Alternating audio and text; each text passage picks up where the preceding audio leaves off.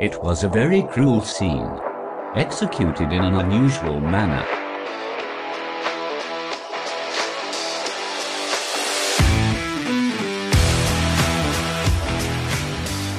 Hey, Cruel Coven. Hello, my little dandelions. Aww. Bee food.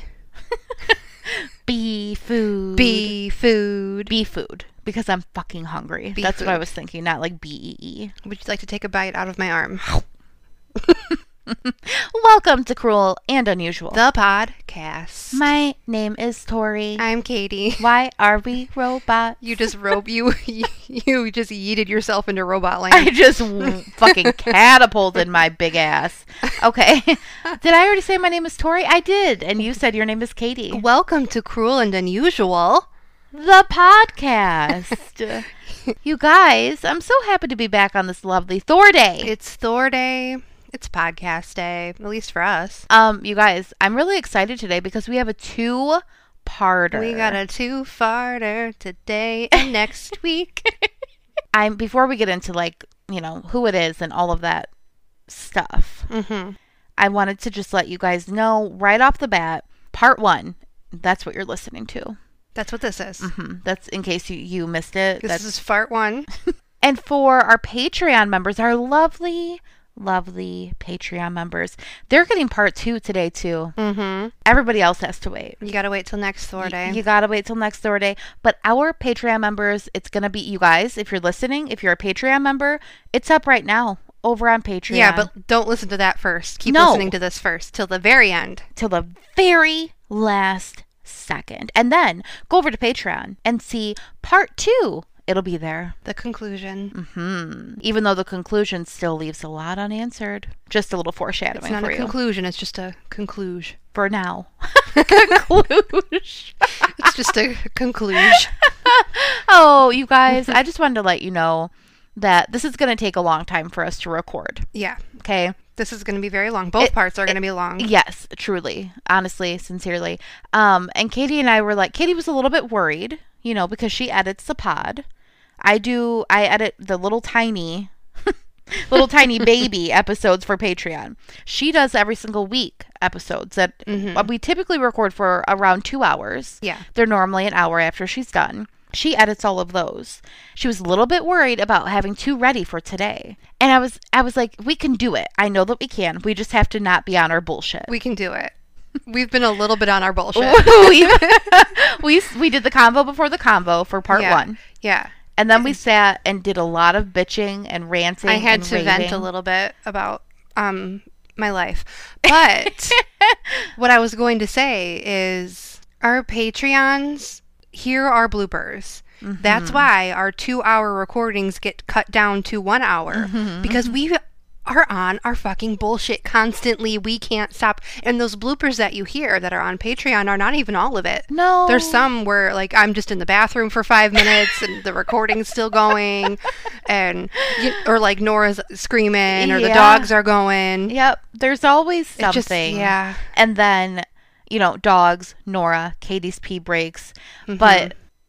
And then we're just on our bullshit for a good probably 15, 20 minutes of it. Yeah, so we were talking. We're we just got to not do that this time. And we're get doing through it. it. We're doing it. Here we are, and we are here. So. Do you want me to go ahead with my article first? Sure, it sounds like you want to. All right, sure, I'll do it. All right, I have a headline from dailydot.com. The headline, okay, so this is an article about a video, so I'm going to share it places, but I'm also just going to read it to you because it kind of recaps the whole thing. Okay. The headline is, Video Shows Woman Watching House Go Up in Flames with Someone Inside. Oh. Yeah. And she just stands there watching. She's just chilling back. She's in a lawn chair. Oh. See her? My. Yeah. This is from May 3rd, 2021, and it's written by Brooke Soberg or Sjoberg. Okay. A Maryland woman has been charged with attempted murder, among other charges, after investigators determined she had set her Elkton home on fire with one person inside. Gail J. Metwally is alleged to have set multiple fires.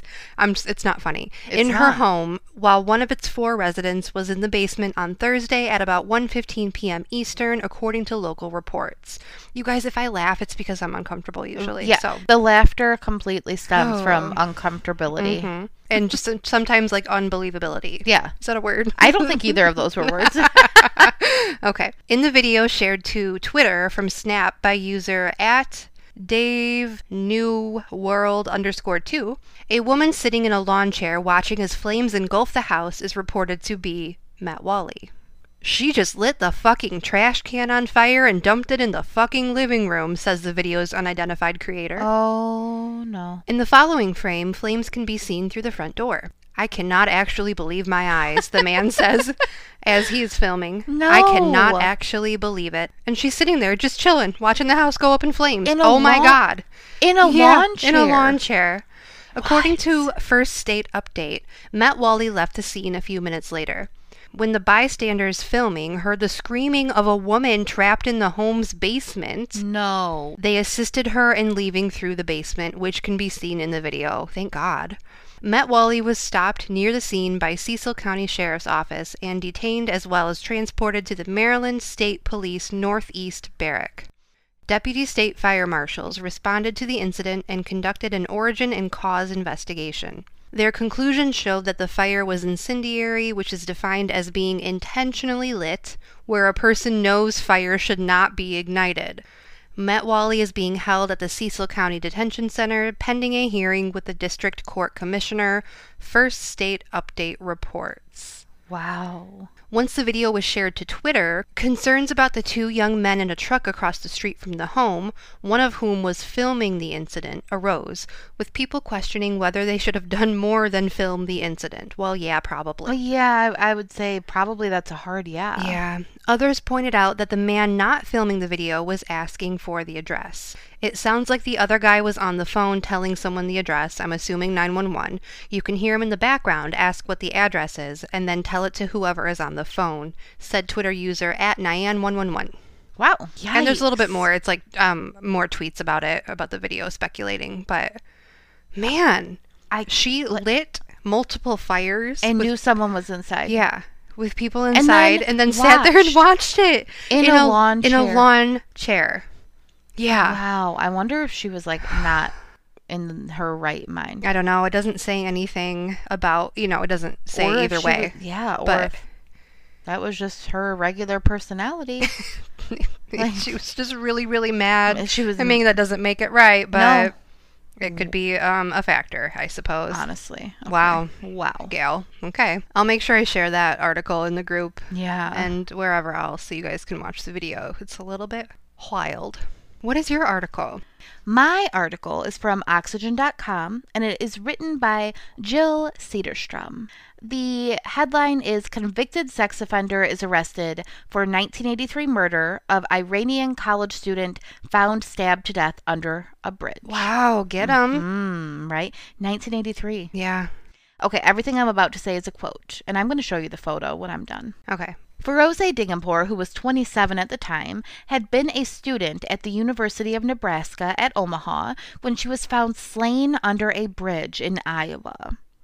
Bud Leroy Christensen has just been arrested in her death. Wow. And this is from now. Yep. Yeah. It was just today that Oh, this wow. came out. Awesome. Nearly 4 decades after an Iranian college student was found naked and stabbed to death under an Iowa bridge, investigators have arrested a 67-year-old convicted sex offender for the brutal murder.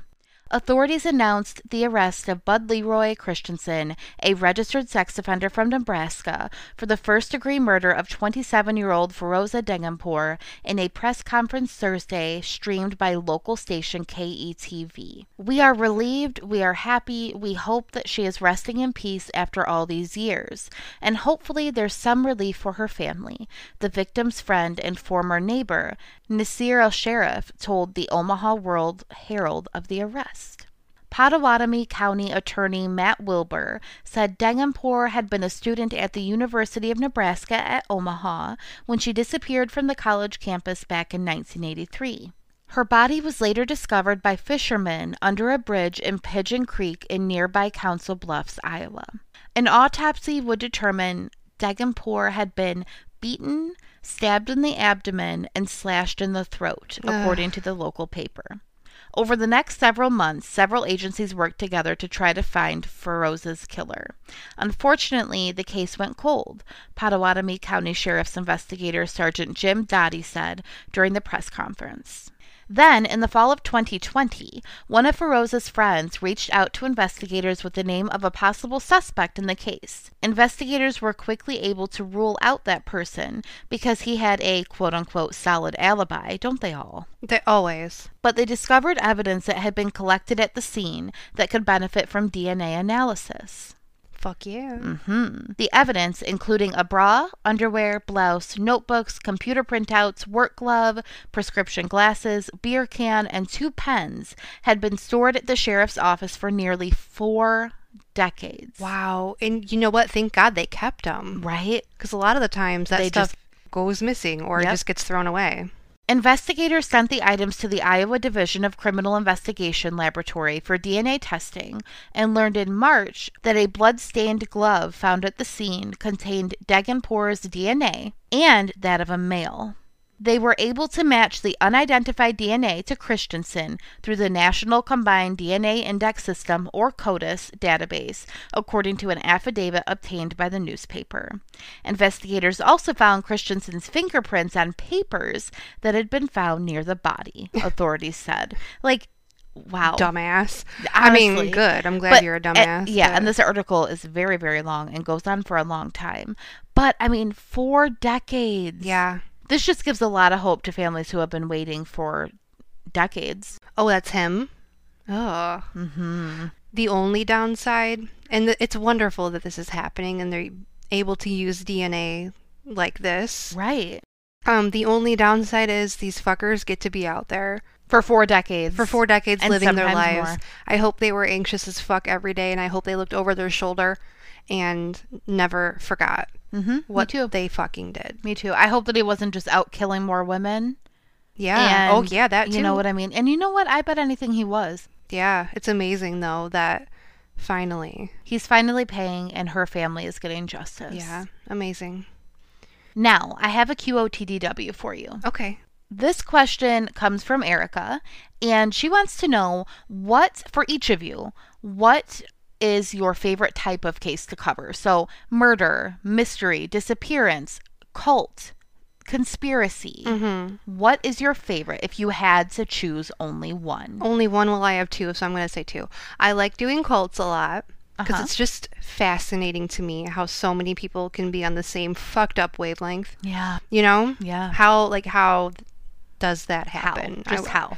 I need to know. And I know there's research into it and but it still doesn't like connect in my brain how Right. that happens. Hundreds of people sometimes. Brainwashing. I Yeah, think. it's just wild to me. You have to, I feel like for cults, you have to have that space in your brain, in your heart, in your body, in your mind, in your soul that is open. And they find that little insecurity or they find that little whatever, like your heartbreak or your whatever, and they dig into that Yeah. and they use that against you. I also like doing the unsolved disappearances. Yeah. A lot because it feels like, well, and unsolved murders too, but disappearances they really get to me Yeah. because you don't know. Right. You don't know if they're out there. You don't know Right. if they're dead. You don't know. You have no idea. And the families don't know. I mean, when someone just vanishes, Right. it leaves so many questions. There's a lot of unanswered, like, Yeah. did they leave on and unsolved disappearances is one of mine too. So Yeah. might as well just roll with that. But there's a lot of like, maybe 99% of you is like, no, something happened. Like she would not leave on her own. Right. But there always has to be that little tiny 1% that is like, did she abandon me? right. Did he abandon me? Yeah. And also, I feel like if we can do one thing with this podcast, it's get these cases in front of more listeners and Right. have everybody share their missing posters and their descriptions or the age progression photos. Right. Something might come of it. And it feels like we could do something that means something. Right. You know? I think when we covered the Nikki and Ariana Fitz case, we were like, we had the age progression photo of Ariana Fitz, and we were like, it literally takes one person seeing this and being like, Yeah. I saw her in a window the other day. I saw her Right. riding a scooter the other day. What about you? So those? Yeah, I would And definitely anything say, else? yeah, no. I would definitely say unsolved disappearances. I like unsolved in general as well, too. Yeah, that's kind of a polarizing thing in the true crime community. Yeah. Some people hate when they're not solved. But yeah, so Erica, hopefully that answers your question. Yeah. I feel like we both really like the variety Oh, yeah, of, for sure. you know, being able to talk about murders and mysteries and conspiracies and all of those different types. I don't think that we would enjoy if we only talked about one Right. certain type of case. Right, yeah. And I feel like we just like to shed light on a lot of them. So now I feel like we should just dive in because this is All going to right. be a long boy. Okay, let's go. I'm ready. So first, let me just set the scene, okay? Truro, Massachusetts, in a small town in the outer Cape of Cape Cod. For reference, it's about 105 miles from Boston. The population back in 2010 was just over 2,000 people. Oh, wow. So, which, I mean, obviously that's crazy tiny in comparison to cities like Boston Right. and Barnstable. Truro is actually between Provincetown and Wellfleet, two well-known areas of Cape Cod. Truro is known today for being one of the most affluent areas or towns on the Cape. It has many rolling hills and dunes trickled along the coast. So while it's small, like population-wise, year-round, during the summer months, vacationers flock to the Cape Cod area. Oh, I bet. It's beautiful. It is so beautiful there. I've never been up there. I've never been up there, but I've seen, like, especially when I was researching, so many beautiful photos. Turo's Town Cemetery was widely talked about back in the late 60s, 1969 to be exact. Why are we gossiping about a cemetery? Okay, because 4 women were murdered there. Ooh, in the cemetery? Yes. Fuck. They were murdered by Tony Costa. Their names were Susan Perry, Sidney Manzan, Mary Anna Wasaki, and Susan Perry. The district attorney at the time, Edmund Dennis, told the media that, quote, the hearts of each girl had been removed from their bodies. No. What did he do with them? Each body was cut into as many parts as there are joints.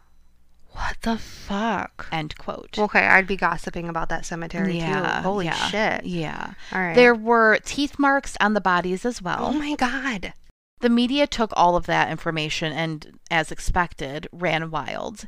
Even Kurt Vonnegut wrote about and compared Tony Costa to Jack the Ripper in his collection of essays titled Wampeaters, Foma, and Granfalloons. Wow, I didn't know that. Kurt spoke via letters to Tony Costa and said that, quote, the message of his letters to me was that a person as intent on being virtuous as he could not possibly have hurt a fly. He believed it, end quote. You ripped hearts out of women. Yeah. And cut them up. No. No, thank you. Get back in your hole. There's a true crime book that was inspired by Tony Costa's marijuana plant garden that was home to body parts of some of his victims. So they were like in the soil? Yeah, and I he guess grew so. pot plants? Yeah. That's fucked up. That book is called In His Garden, and it was written by Leo D'Amour. So, although Truro was a fairly quiet, upscale area, it had its media attention and it had its horrors. After finding those women in the cemetery back in 1969, Truro had kind of flown under the radar as just another small town on Cape Cod. Until, that is, January 6th of 2002. Robert and Tim Arnold, a father and son duo, headed to 50 Depot Road in Truro at around 4:30 in the afternoon on January 6th of 2002. Tim later stated that he needed to return a flashlight to Tim's ex-girlfriend turned just friend, Krista Worthington. Krista's home at 50 Depot Road had a long, winding driveway, a clamshell driveway, which is popular for homes on Cape Cod, and Tim noticed as they pulled up that there were 2 newspapers sitting on the driveway's edge as he pulled in. Never a good sign. No. When you're not collecting your newspapers, unless you're no. on vacation, but then people see that and they can like rob your house. Right, exactly. You're supposed to hold them. Put them on hold. So once Robert had parked the car, Tim scooped them up and headed up the driveway. Tim and Robert noticed that Krista's car was sitting in the driveway, which Tim immediately thought was a little bit odd because he had called Krista not long before 4:30 and there was no answer on her home phone. And they only live a house over from her. Oh, okay. So it's not like there was a lot of time in between. Right, you know? right. So when Tim gets up the steps, he could see that the door was open. There was a door like right off of the kitchen and it was open. It was just a little bit slightly ajar. And he went in. He was calling Krista's name. And it didn't take him very long to see Krista laying on the ground near the kitchen with her 2.5-year-old daughter, Ava, at her side. Oh. Ava looked at Tim as he called Krista's name. Oh, Ava's alive. But Krista never turned towards his beckoning. In fact, Krista didn't move at all. That poor baby. Yeah. She didn't know what to think. No, oh my it gets God. worse. It gets worse. Great. Yeah. Tim says that he didn't notice the blood pooling underneath Krista's lifeless body. Not at first. But he did know something was wrong because she obviously wasn't moving. So he immediately ran over, picked little Ava up, and brought her out to his father, Robert, who was sitting and waiting in his van. Tim said, quote, "Krista is D-E-A-D," end quote. He spelled it out just in case Ava would understand the severity and the finality of what dead means. He tried going back in to call 911 from her home, but he couldn't find the home phone, so he took off for Robert's house on foot that was just next door through the little wooded area. In Truro, and I would assume everywhere on Cape Cod for the most part, it's very woodsy, the area. So you can't really see a lot of the homes from the road because of the woods. And each home, like in the city and in towns here, they're right on top of each other. Right. In Truro, they're a little bit spaced out. So Tim ran over to Robert's house. Once he reached his father, Robert's home, he called 911. Please send somebody to 50 Depot Road. Okay, what's the problem? It's Krista Worthington. I don't know what happened. I think she fell down or something. I'm sure she's dead. I think she's dead. Okay, is there somebody there? I'm a friend, and I just was returning a flashlight to her, and I saw a light on. Her 2-year-old daughter was there nursing on her body. Okay, I'll send them right over. God, thank you. Did he say nursing on her body? Yeah, he did. But even more so than that, like that's incredibly disturbing, and we'll get to that. But poor baby. I know. The very first time I listened to that recording, while listening to A Killing on the Cape, which is where it's from, the number one thing that stuck out to me was the fact that the operator asked Tim Arnold if anyone was there, like with her, with Krista. And Tim said, quote, "I'm a friend, and I was returning a flashlight to her," end quote. But she didn't ask what you were doing there. She asked if anyone was there. And he was immediately giving his reason why he was there. It might not be anything, but it just kind of stuck out to me. Like the fact that he made this weird statement to the operator without her asking why he was there. It just feels a little bit off to me.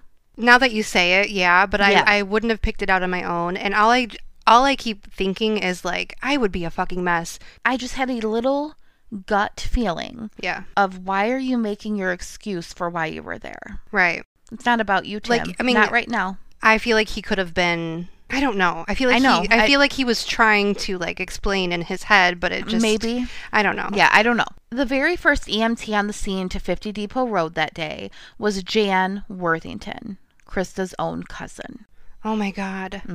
When crime scene investigators arrived, it was clear that Krista Worthington was deceased. She was stabbed through her trapezius to the point that the knife blade went directly and fully through her body, hitting the wooden plank flooring underneath her. Blood was coming out through her nose, from her mouth, from under her head, and her body was bloody. There were Cheerios scattered about, Ava's sippy cup, and Ava's own bloody footprints surrounding her mother's body. Ugh. We're going to get into the aftermath of Ava being left alone in a home with her violently attacked and now deceased mother.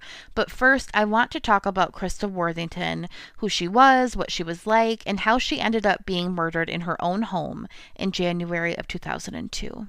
So first, let's take it back a couple of generations.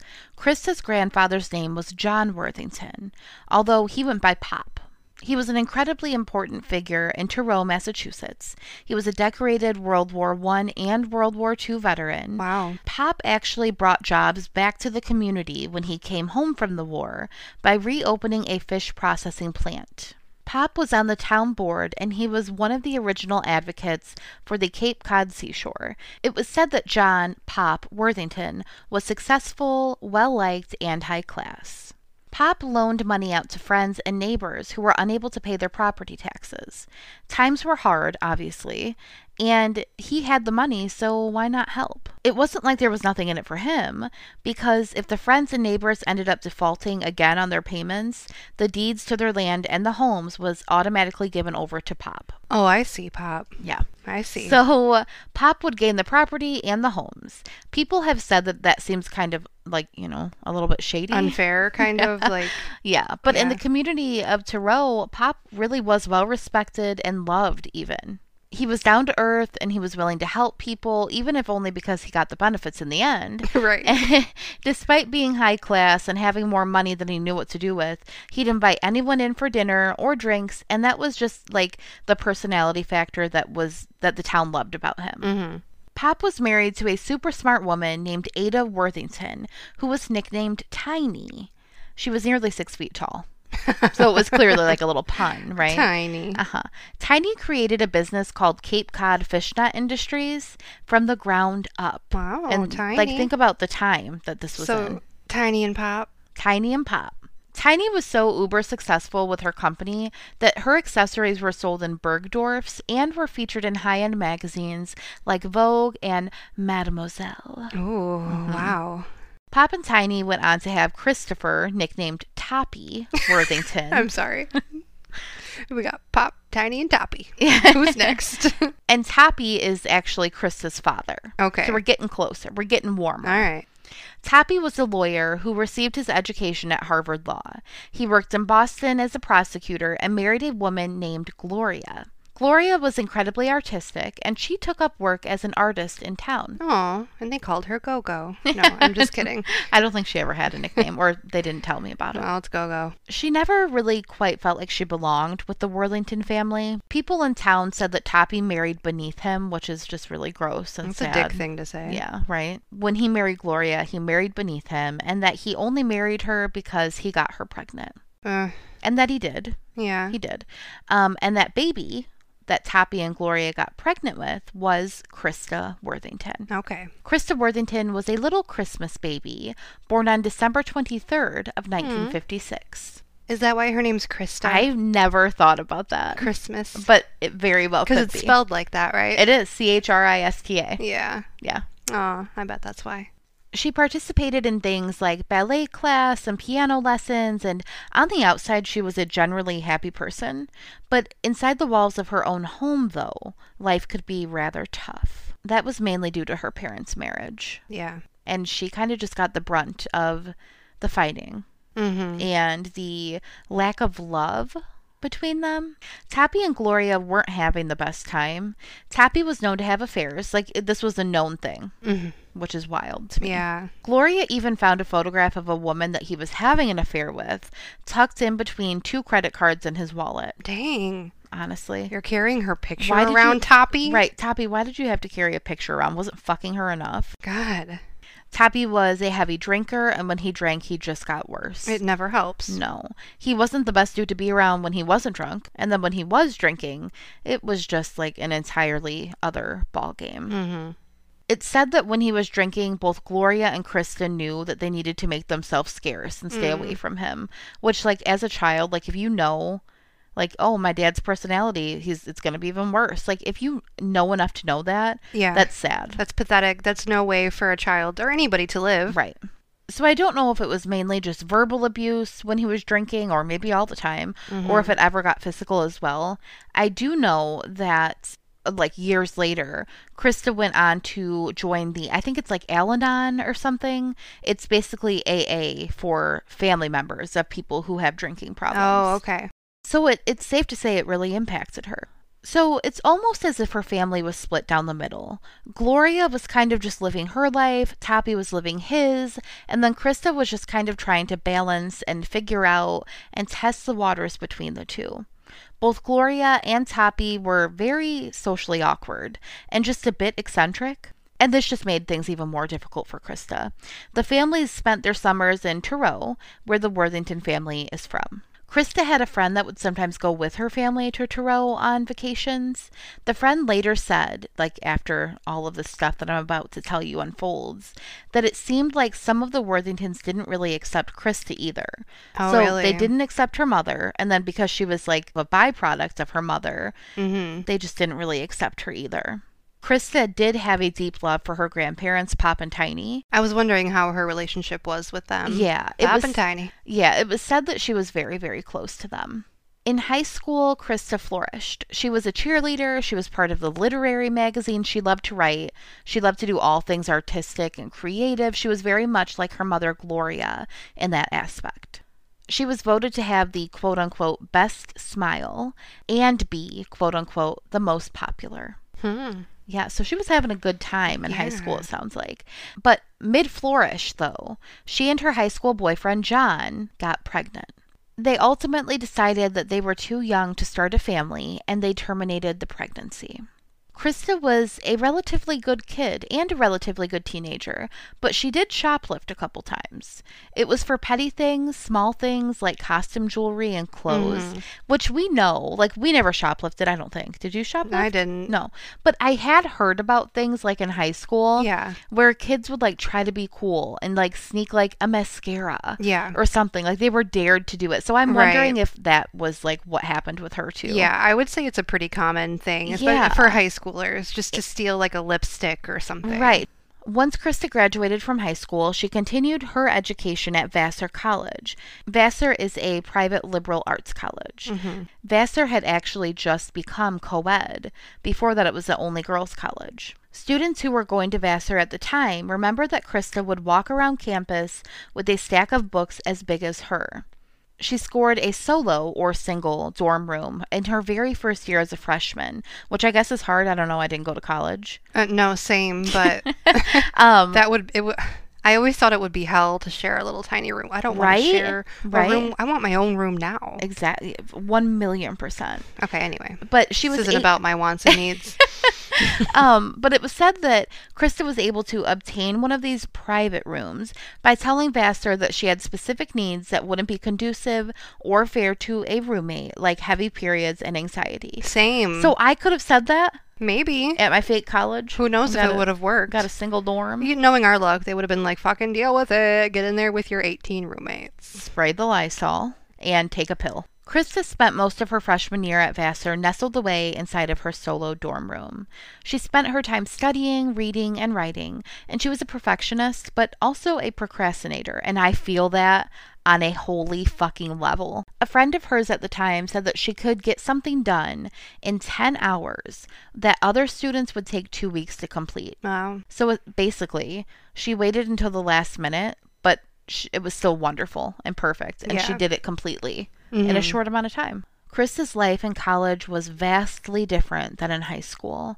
In high school, everyone knew her. She was popular. She was on sports teams and in clubs, and don't forget about being voted most popular and best smile. But in college, that was a whole new world and a whole new obstacle for her. She withdrew, to put it simply.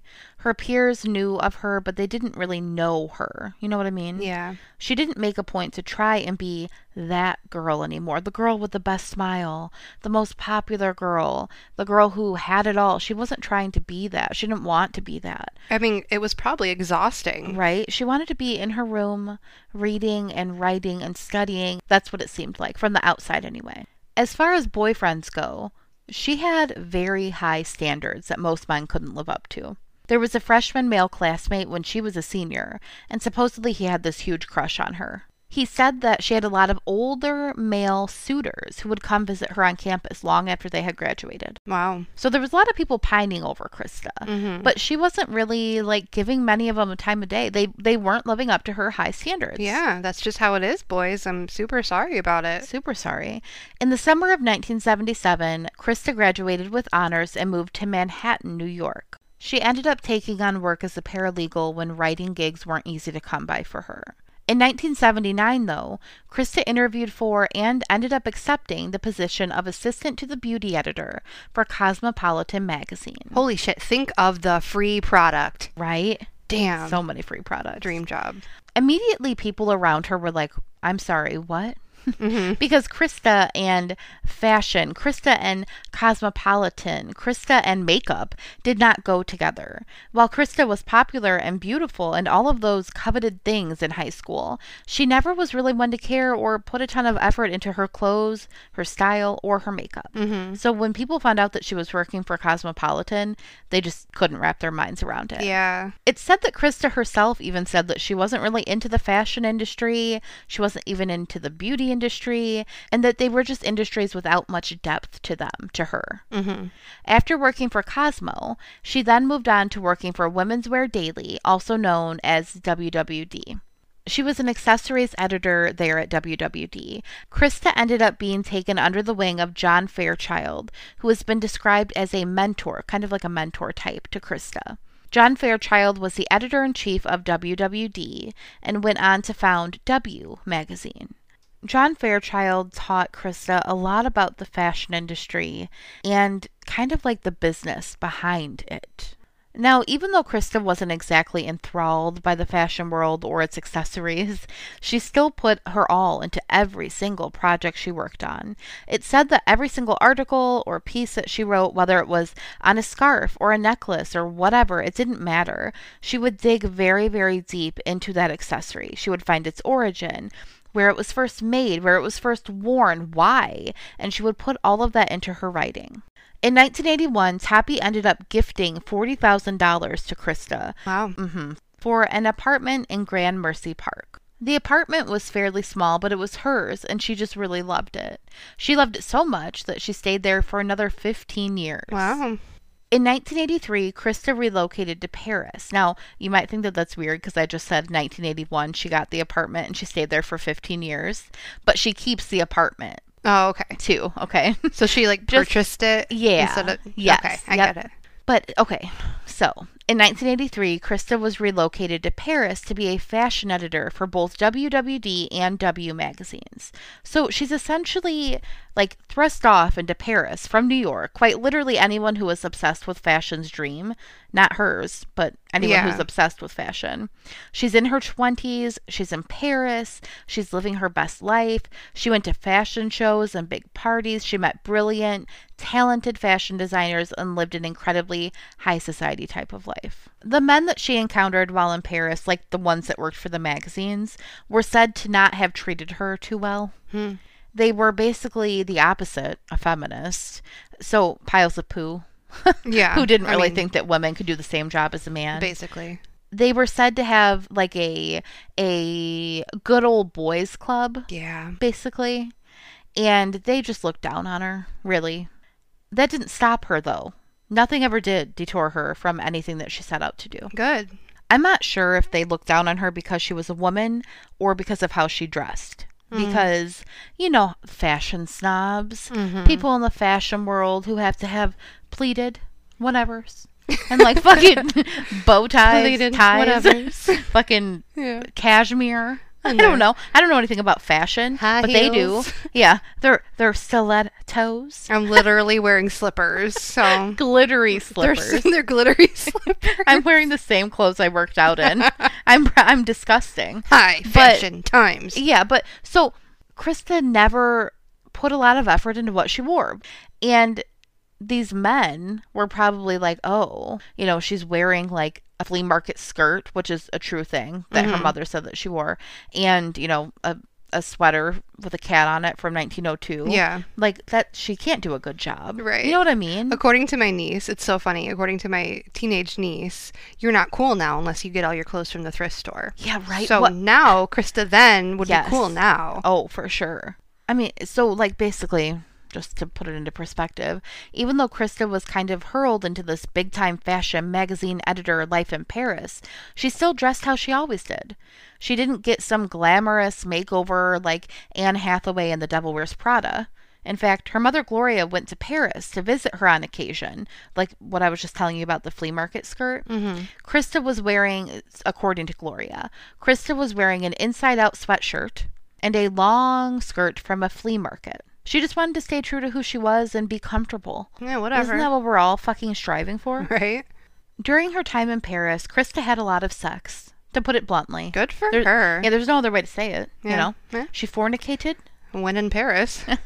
Some of the men that she was expressing her sexuality with were married men. And it isn't known if she was made aware of this or if the man or the men who were married just kept her in the dark about it. Mm-hmm. Some of her friends, apparently, reportedly, allegedly, later said that they believed that she did know. I don't know how they would know, but that was Yeah. their thought. And they thought that she slept with married men because they were unavailable and it would prevent her from growing too attached. I mean- Sounds like some psychotherapy shit, though. Yeah. Like, why are we diagnosing her sexuality things? Right. People said that Krista liked to go for the, quote, dark and tortured types with baggage, end I quote. mean, continue. In 1987, Krista was asked to be the acting bureau chief at WWD. But not long after being asked, they brought in a man Of course they did. who worked in advertising and promotions previously Okay. and kicked her down back to her old position. Well, that's not fair or allowed. No. So she subsequently left WWD and moved to London. Fine. Like any woman who wants to stand up for herself does. Right. She quits and she moves to London. Good Bye. for her. Goodbye. Krista was basically like, well, that's a slap in the face and it's an insult. She was just over it and ready to move on. Yeah, I So don't move blame on her. she did to London. When she arrived in London, she started calling up old connections from having worked at WWD, and she was able to pick up some freelance gigs that paid her bills for the duration of the time that she was in London. She ended up moving back to New York, back into that apartment that she bought, and she worked for Elle magazine Oh. for a period of time. And she started dating a man named Leopold Stanislas Stakowski. If you Google him, so we're just going to call him Stan. If you Google him, one of the very, like I did, one of the very first sites that comes up says his name with, in parentheses, Anderson Cooper's brother. Oh. Oh, That's wow. how he's known. His father, Leopold Anthony, was a brilliant conductor, I guess, and he was even featured in Walt Disney's Fantasia. He went on to conduct all over the damn place, here and there, and he just built up a huge name for himself and made a ton of money while doing it. All right. Apparently, though, he was an alcoholic. So little Stan had to deal with like a lot of the same issues that Krista did growing up and having an alcoholic for a father. So they bonded over that. Pretty much, yeah. Yeah. It basically just kind of drew her in to Stan. His family had also put a lot of pressure on him too. So to Krista, it was like they were the same type of quote unquote damaged souls. Krista was happy. And it was like somehow they found each other. Stan was really good looking. He had a lot of money, obviously, from his family's conducting. And he wasn't afraid to get his hands dirty, despite being rich.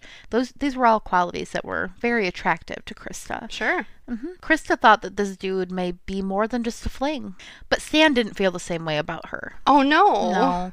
He had just gotten out of a very serious relationship, and he wasn't ready by any stretch to jump back into another one.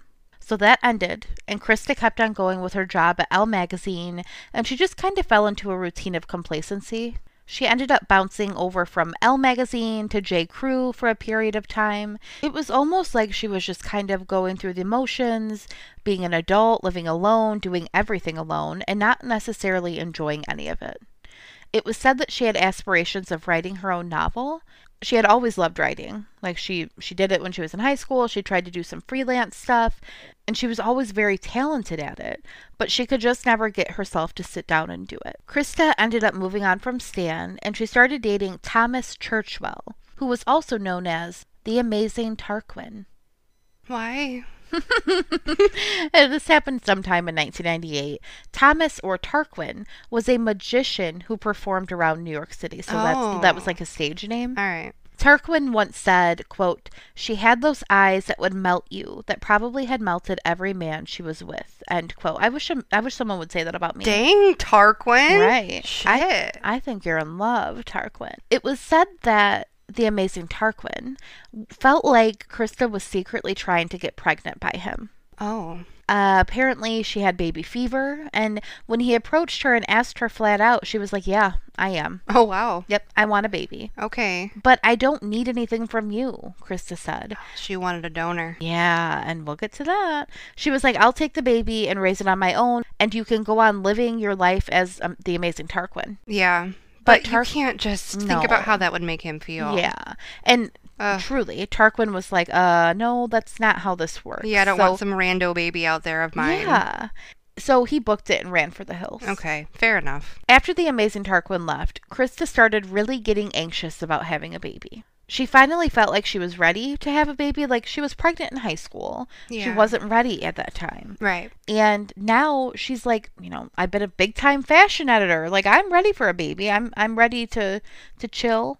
I've got the money. I've got the means. I've got the apartment. I'm good. She felt like she was just totally, fully capable. She could give a baby everything it deserved.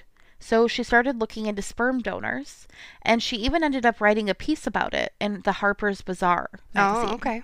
She joined a group called Single Mothers by Choice. She even went on to the Lisa Gibbons show to talk about the group and try to normalize women deciding that they wanted to be single mothers and not losing the chance to have children just due to the fact that they couldn't find the right partner. Unfortunately, though, people were kind of sort of closed-minded about this, and the audience booed her. Oh. And they thought that she was selfish for wanting to bring a child into the world with only one parent in the home. I was curious about this group, Yeah. and I looked it up, and they still are like going strong. They have I've heard of it before. Yeah, they have a website. It says that they've been around for 40 years, and it's singlemothersbychoice.org. And this is what it says about their group. A single mother by choice, SMC, is a woman willing to take the initiative. Her child might have been conceived or adopted. What we all have in common is a willingness to take on the joys and responsibilities of raising a child, knowing that we will be parenting alone, at least at the outset. Our goals are to offer support and information to single women who are considering or have chosen motherhood, to provide a peer group for our children, and to enhance the public's understanding of Single Mothers by Choice. Single Mothers by Choice is not an advocacy group. We do not feel it is fair to urge a woman who may not have the emotional or financial resources, or who does not feel she would be able to handle single parenting, to get into an impractical or overextended situation. Single parenting is challenging enough for the woman who is sure and prepared.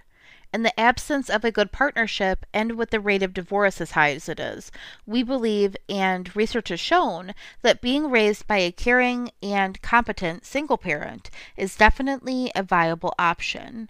The word choice in our name has two implications. We have made a serious and thoughtful decision to take on the responsibility of raising a child by ourselves, and we have chosen not to bring a child into a relationship that is not a satisfactory one. So Krista, getting older and wanting a baby and not being able to find someone who she wanted, she had high standards. She felt very drawn to this group. She continued to look for a donor, and when she went to the doctor to have an exam, she received the devastating news that she was premenopausal. Krista was saddened and obviously shocked, and she just couldn't believe that after all of these years and finally feeling ready, that she may never have a child of her own. Yeah. And if this wasn't hard enough, news to digest, Gloria, Krista's mother, got the news that she had colon cancer. So in 1997, Krista packed up her New York apartment and headed home to be closer to her mom.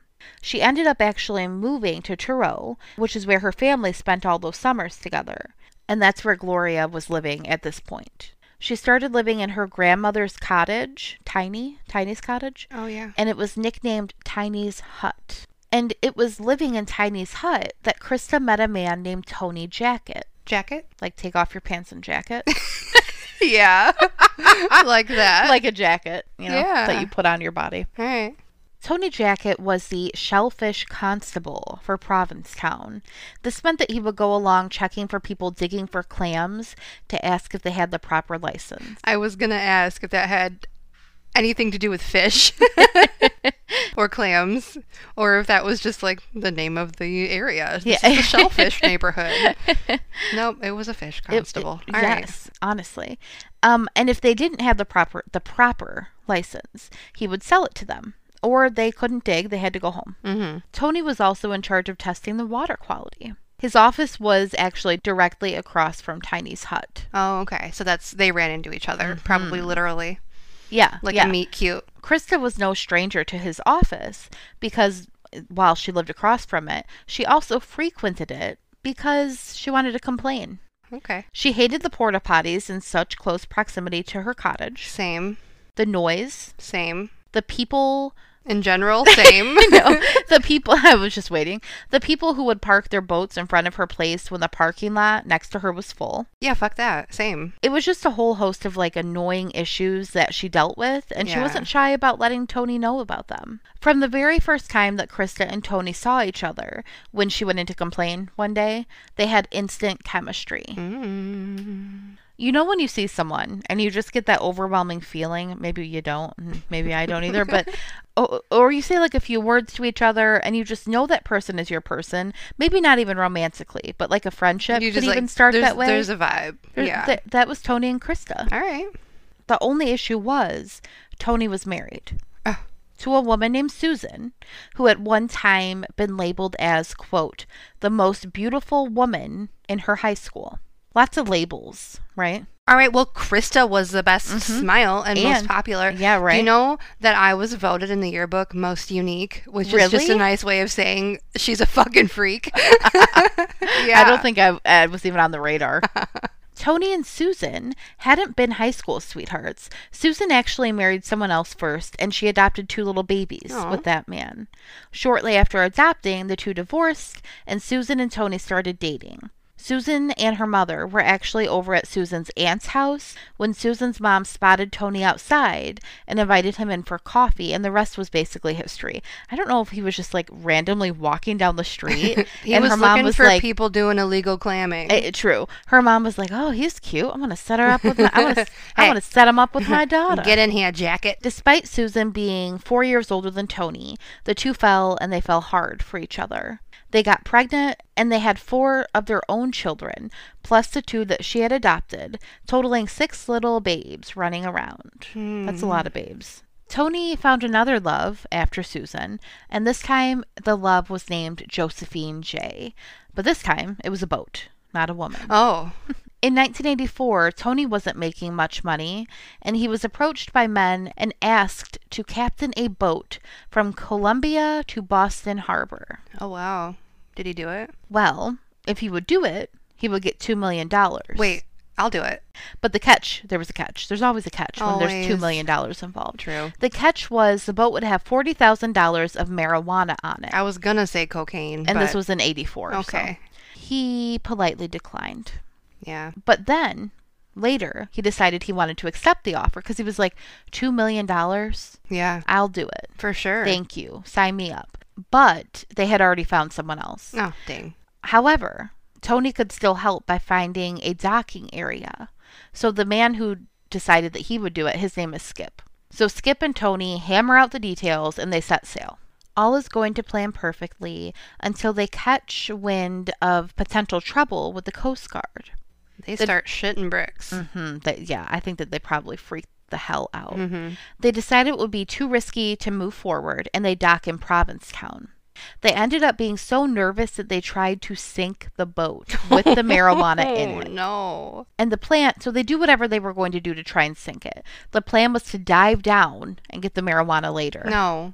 It's so weird to me. That's that so whole much thing. effort. Like how? So much effort. And maybe this would have worked, but we won't ever know because the boat didn't sink.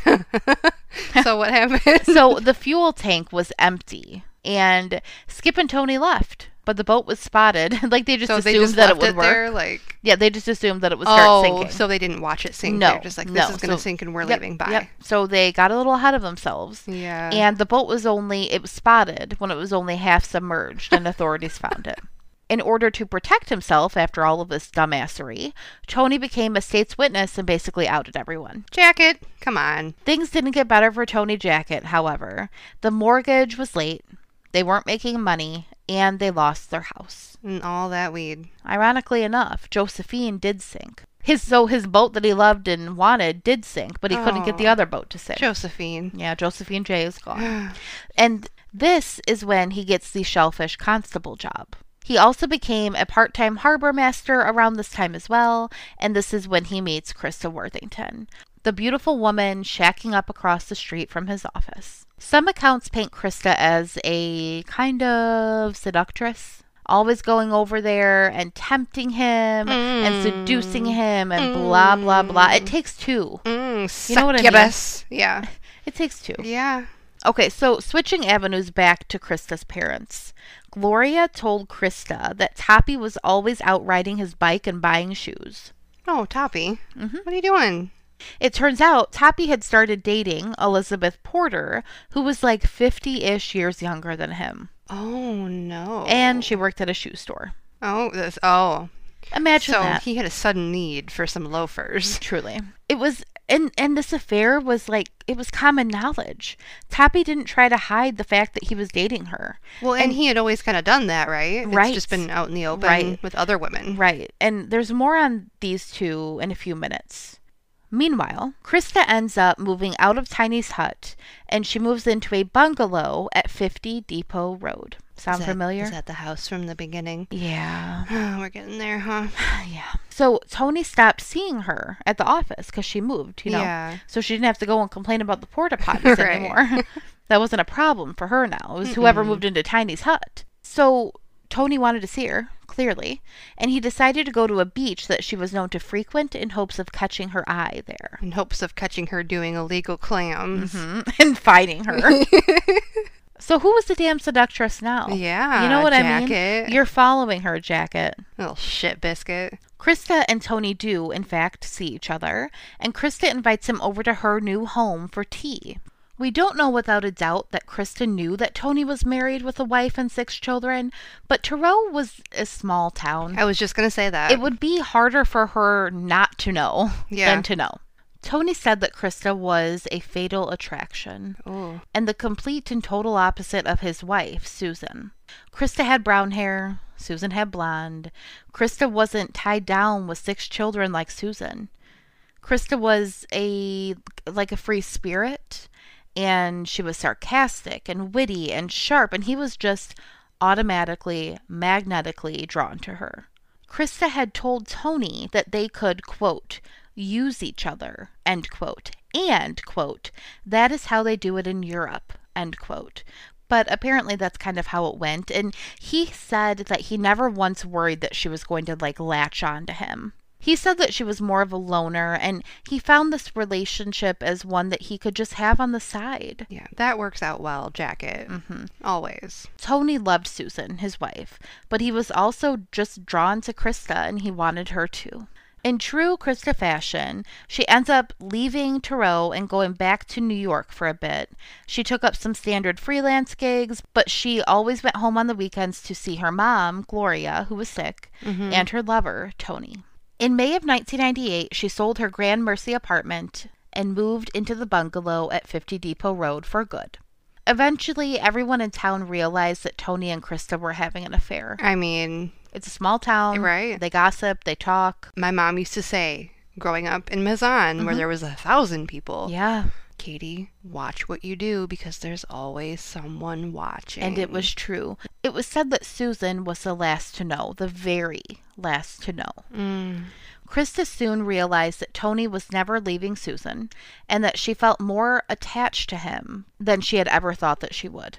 Tony was under the assumption that she could never get pregnant. That was something that she had told him. And it was going to be difficult, as per the doctor said, and with the whole premenopause thing. She also had a latex allergy, so she wasn't on birth control, and she wasn't using protection. Tony later said that she laid in bed after having sex with her hips up. Yeah. And so that kind of led people to speculate that she was intentionally trying to get pregnant again. And she did. this Yeah. time. She did get pregnant. And Tony flipped his ever-loving shit. Krista told Tony that she wanted to raise the baby on her own. She also said that no one ever needed to know, but honestly, people already knew. Everyone saw her growing belly, and they just knew that it was Tony's. It wasn't hard to put two and two together. Right. People weren't dumb. Mm-hmm. But Tony ended up keeping that secret from Susan for nearly 2 years So, after the baby's born. wow. Do you think Susan just didn't want to accept it? I don't know. Damn. Shortly after Krista became pregnant, Tony started ghosting her, avoiding her, doing everything he could do to not be around her and their unborn baby. And when he would see her, like walking down the street in their small town of Terrell, he would bolt off in the other direction. Ugh. Around this time, Gloria found out that her colon cancer was getting worse, so Krista actually moved in with her to help care for her. Toppy's dumbass was still dating that young woman. Fucking He had an Toppy. appraiser come to the house so it would be ready to sell once Gloria died. What the fuck, Toppy? Isn't that fucked up? I either read about this or heard about it, but this was a very heartbreaking thing that I wasn't going to put in here, but I wanted to because it was just so sad to me. It was said that Gloria and Krista would lay in Gloria's bed together, and Gloria would place her hand on her daughter's stomach, just hoping to feel her grandbaby kick. Oh. A grandbaby that she knew she would never be able to meet in person. Gloria passed away 1 week before Krista gave birth to her beautiful little girl, Ava. Ava's birth certificate did not cite Tony as the father. In fact, it didn't have a father's name at all. Now, switching lanes back to Toppy and Elizabeth. So Gloria passed away, the home is sold. Toppy moves to a new home, a ranch, and moves his girlfriend in partially. But Toppy was also paying for a boarding house in Quincy for Elizabeth. Toppy told the landlord that Elizabeth, or sometimes I'll call her Beth, was his daughter when he rented it for her. Weird.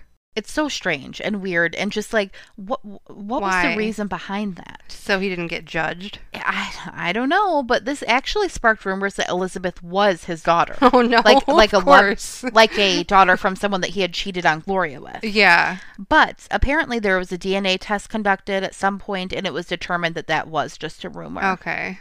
Now, speaking of Elizabeth, she was the daughter of a cop and she started working as an escort and became addicted to heroin. She really just fell down this rabbit hole of very toxic behaviors with the drugs, Uh-huh. and she had a lengthy criminal record due to those behaviors.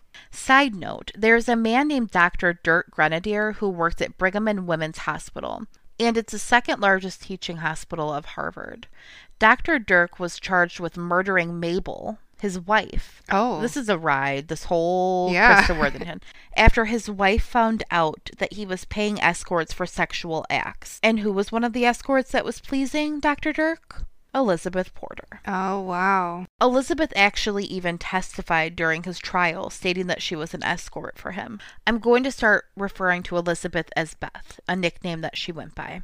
Beth was dating a guy named Ed Hall, who was also an addict. So, to put this simply, Toppy was married to Gloria, but he was dating Elizabeth.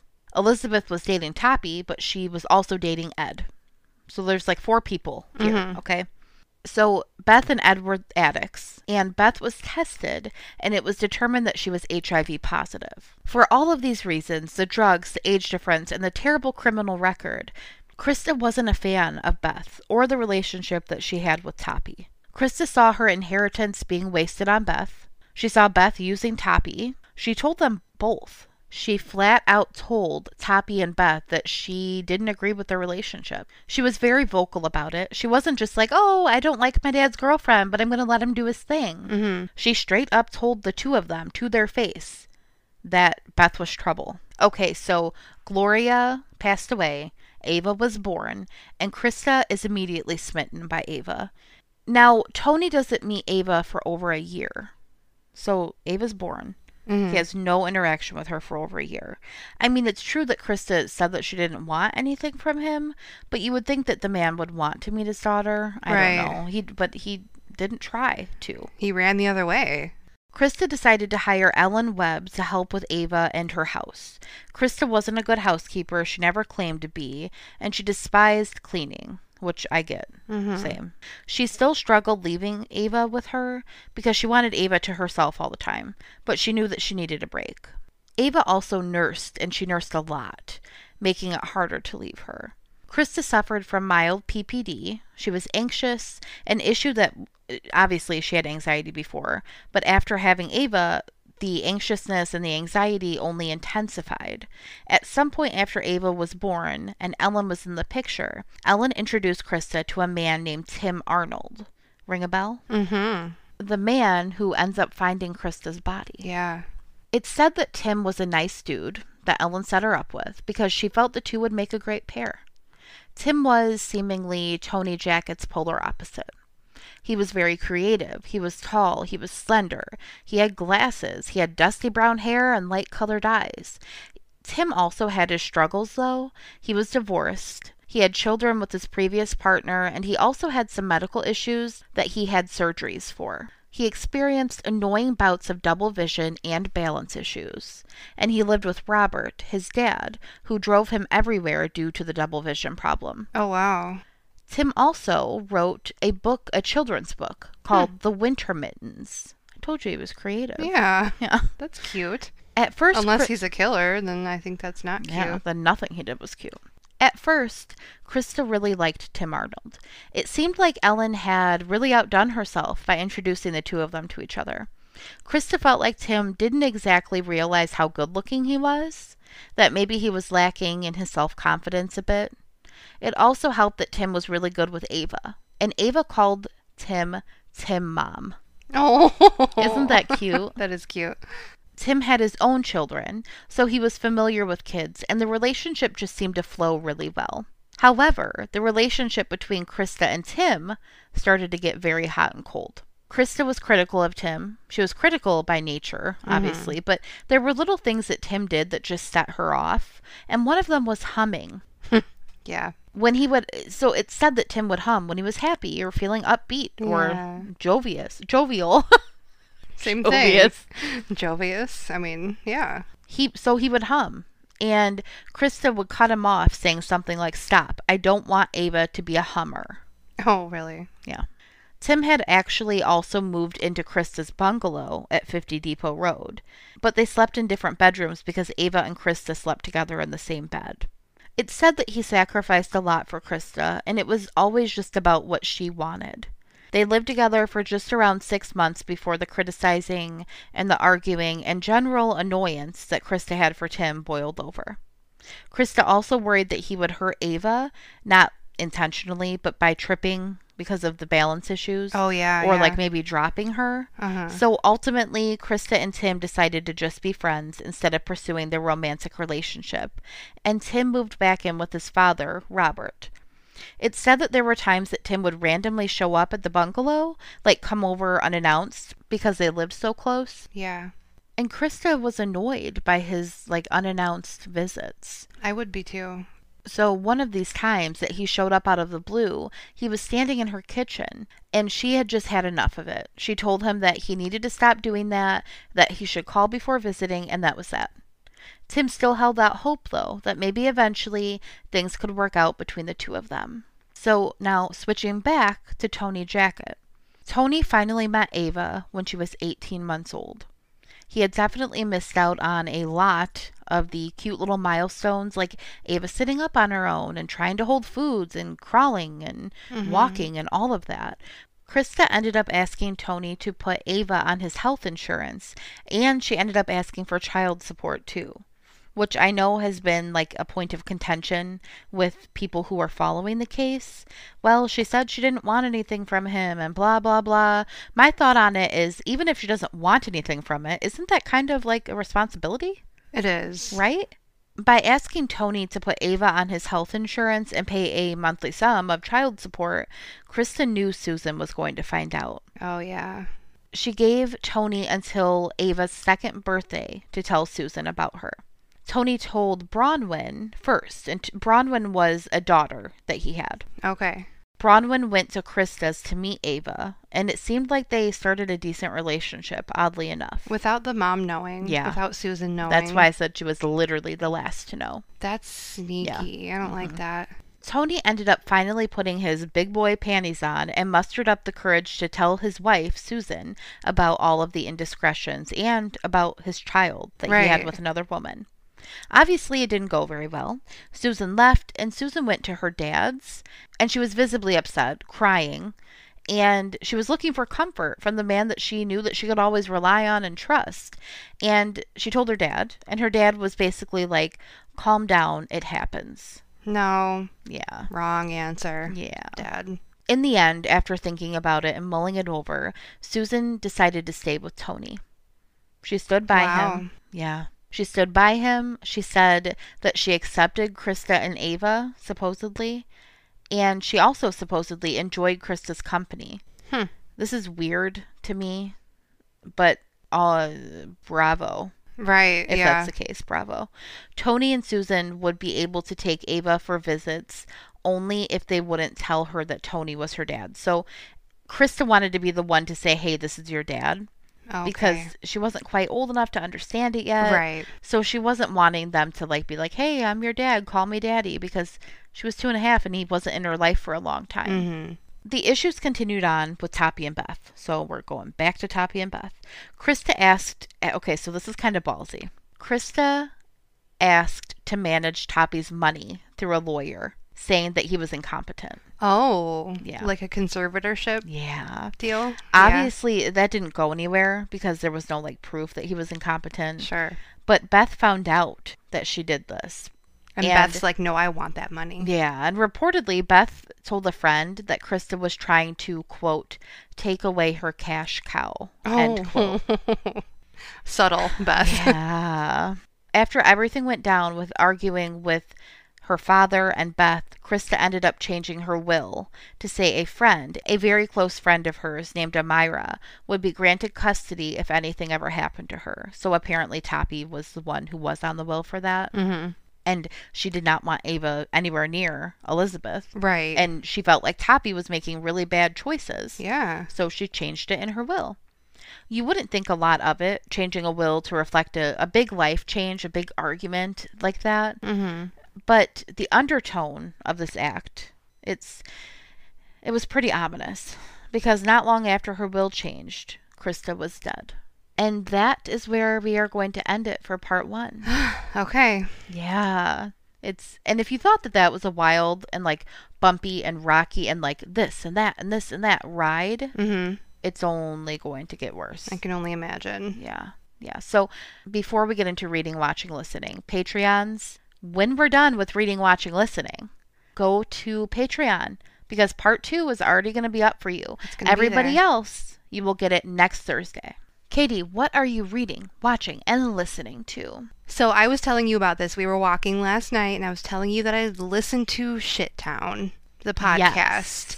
And I know I'm way late to the party on Shit Town or S Town, but holy fuck. I Yeah. still can't get over it. Just from what you told me, which was just a little 2-minute That was synopsis. barely scraping the surface Yeah, of I mean, Shit Town. wow. It starts out as I thought it was a true crime podcast. Yeah. Which it kind of a little bit is, kind of. Sure. It starts started out off- as yeah. starts out as a true crime podcast, an investigative podcast, and it goes in 50 million other directions, but it centers around this man named John, and I can't even, if you guys have listened to it, you get it. If not, I can't really even explain it. Just go listen to S Town. Go look it up. Mhm. See if it's something you want to listen to. It sounds very roller coastery. It's very roller coastery, and I was even having feelings during it, I feel like I shouldn't be hearing this. yeah. It's a very deep dive Yeah. into this man's life and his mental health. And it's almost is this necessary? Should this have been put out into the world? Yeah. But it's also, I feel very important too. And it was beautiful. yeah. Yeah, I bet. Beautiful and sad and gross and weird. I don't know. I It don't know how sounds to like feel it. about Shit Town. But Yeah. if you're interested, go And check that Shittown. one out. Yeah. Go to Shit Town. And then I listened to an Uncover season about, I went back to fucking Canada, about the love Satanic Canada. Panic in the late 80s and early 90s. And that was really interesting too. I didn't realize how widespread it was throughout North America. Yeah. I didn't realize how many thousands of allegations and all of that there were, and how there was no proof of any of it. Right. And it was like a mass hysteria almost. And it was very interesting to learn, because there were experts on there. It was interesting to learn the psychology behind why and how that could happen. Yeah. How all these people could believe this, how they got the children to say these things, and Yeah. it was wild. Yeah, So that's- that was really good. That was Uncover. I don't know what season it is. I think it's but season 6. it might be season 6. Yeah. I'm still not reading anything. Haven't really watched anything either. I'm just Well, keeping up with Cruel Handmaid's Summer. Tale. Yeah, Cruel Summer and Handmaid's Tale. Those Yeah. are the ones that are on every week. What about you? Well, I had to listen and read a lot for this episode. Mm-hmm. So I listened to some of the episodes of A Killing on the Cape, which was from ABC Radio in 2020. There is 6 episodes, but I listened to like here and there bits and pieces of them. Yeah. And that's about this case, about the Krista Worthington case. I also started listening to the Someone Knows Something about Cheryl Shepard. Yeah. I think I'm a little ways through that. You talked about that one. You said you were like a few in. Yeah, I'm maybe Done a like few 1 or more. 2 more Yeah. through that. And then obviously I read bits and pieces of 2 of the books that cover Krista Worthington's case. One of them is called Invisible Eden, a story of love and murder on Cape Cod, and that is by Maria Fluke. And the other one is called Reasonable Doubt by Chris McCowan. Okay. But yeah, that was really all I've been reading, watching, listening. I've been Mm-hmm. I've kind of just submersed myself in all things Krista Worthington this week. All right, guys. If you want to send us an email, do that at cruelandunusualthepod@gmail.com. Look at our Instagram at cruelandunusualthepod. I tweet. She tweets. At Cruel Unusual Pod. Go to cruelinkmedia.com for merch, show notes, source materials, Patreon shit, and more. And join our Facebook group, Cruel and Unusual, the The group. group. See you there. Or you can be a square. Okay, you guys, we All have right. to go to bed. Love you. Bye. Love you. Bye.